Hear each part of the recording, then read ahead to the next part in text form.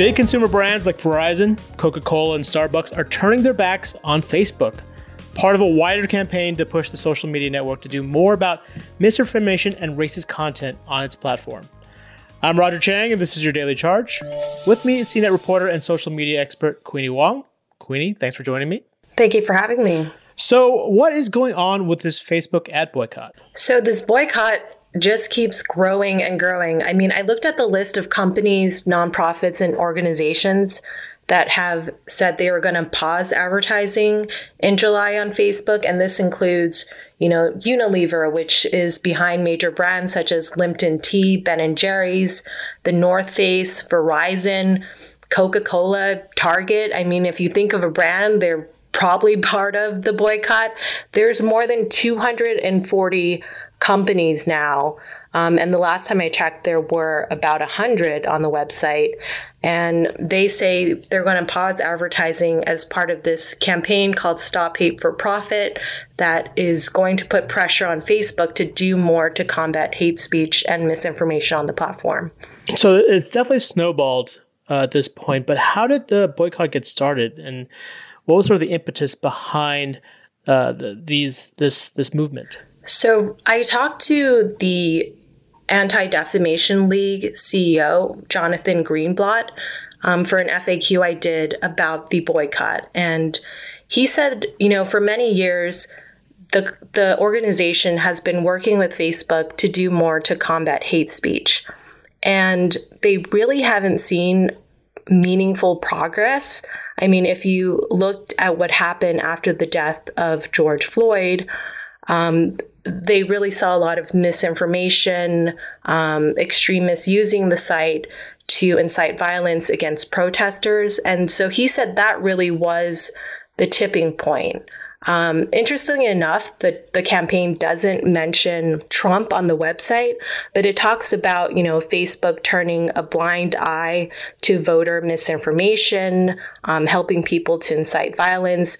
And both of those issues have been a complaint that critics have had with President Trump, Twitter taking some action and labeling that content, and Facebook really not doing anything. Right. And what's been Facebook's response? So Facebook says that they have policies against hate speech. And in the last quarter, they removed 10 million pieces of content for violating this policy. They've acknowledged that they can do more, but hate speech has historically been a very challenging problem for Facebook, because if you think about, for example, like the use of the N-word, that can be reclaimed by certain groups. So you really need to understand the cultural context of content, and that could be very hard for a machine, much less a human, to grasp. So the company has been saying they've been doing more. Last week, Mark Zuckerberg announced a number of changes. They said they'll start labeling content that is newsworthy but violates its rules. They're going to take down a broader category of hateful content in ads. So there's definitely been changes that Facebook has been making. And some executives I've heard talk about this boycott say that they think it's more about politics than it is about hate speech, because Facebook has been doing more than other platforms when it comes to combating this problem. So, I mean, to that point, and the folks that you've talked to, are people satisfied with some of the changes in place, or are they still looking for more changes at Facebook? So when Zuckerberg made those announcements last week, the groups that started the Stop Hate for Profit campaign, they came out and said, these changes are really small.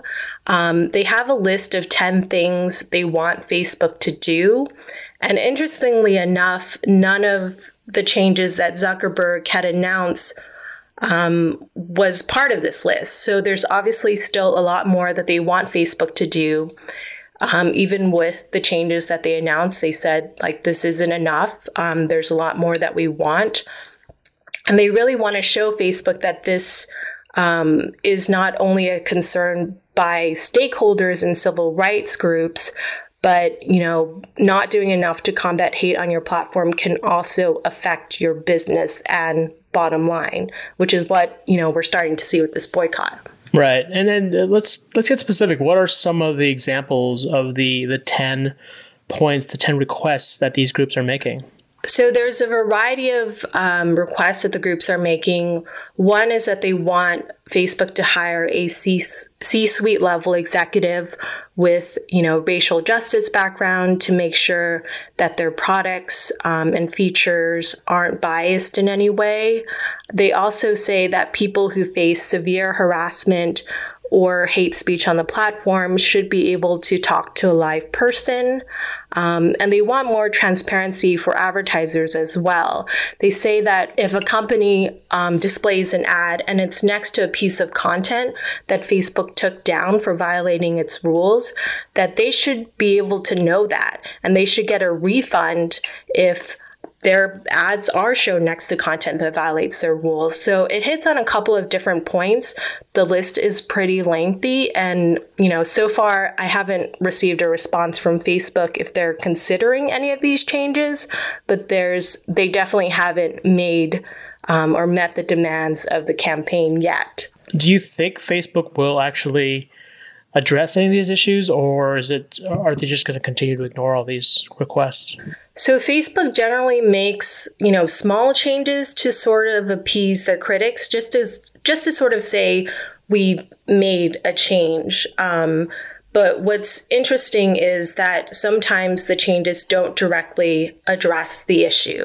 Like, for example, when they said, we're going to start labeling posts that are newsworthy that violates our rules, but that won't apply to content that incites violence or voter suppression. We would remove that, including from politicians. But when people had criticized Facebook for not pulling down content by President Trump, a lot of that was because Facebook had interpreted their own rules in a way that said, it doesn't incite violence, and this isn't voter suppression. So it isn't really about the rules that Facebook has been making. It's more about how the company is interpreting its rules and applying its policies. So you might see some small changes to appease the critics, but it's, if history is sort of any indication, there'll be some changes, but it won't be enough. Right. It doesn't actually get to the fundamental core of the problem. So as far as I can tell, this boycott is supposed to last for a month. What happens after that? So I talked to the ADL CEO about this, and he said, check back with me after July is over. Other companies, including Coca-Cola, Starbucks, and Unilever, they say that they're going to pause ads on all social networks out, and that includes, Twitter, for example. And that pause is possibly more than 30 days. Unilever said that they're going to pause advertising for the rest of the year. So for some brands, this extends beyond July. But I expect that if they don't see their demands met, that they'll either continue the campaign or, try some other tactic to get Facebook to respond. Got it. And these are some big companies, but is there any way to gauge the financial impact of these? Because I know Facebook has a large base of advertisers. So is this really hitting them hard in the wallet? So Facebook makes, last year the company made about $70 billion in revenue, and most of that comes from ads. The company has about 8 million advertisers. So these are definitely some of their biggest clients, but they still have a lot of other ways to make money. And a lot of the analysts that I talked to said that at this point, they don't think that this is going to make a big dent in Facebook's finances. I mean, as more companies join, this might change. But Facebook is really a great tool for businesses to target potential customers because of the amount of data that it collects. So they don't see advertisers completely boycotting Facebook forever. This is more of a reputational or image threat to the company because they've been trying to prove that they're doing more to combat hate speech during the coronavirus pandemic. They've been trying to turn their image around and, by showing how their platform is used for good. A lot of that work is kind of being undone because they really aren't doing enough when it comes to combating racism. Yeah, for sure. It seemed like when the lockdown began and everyone started flocking back to Facebook, it seemed like all was forgiven for all the various scandals, and there have been a lot of scandals between Cambridge Analytica to the numerous hacks.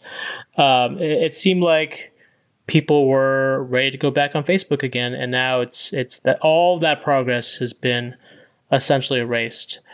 You kind of touched upon this before, but there is a lot of misinformation and just really terrible content on really all the social networks. So why is everyone targeting Facebook? It comes down to the fact that Facebook is the world's largest social network. It has 2.6 billion users worldwide.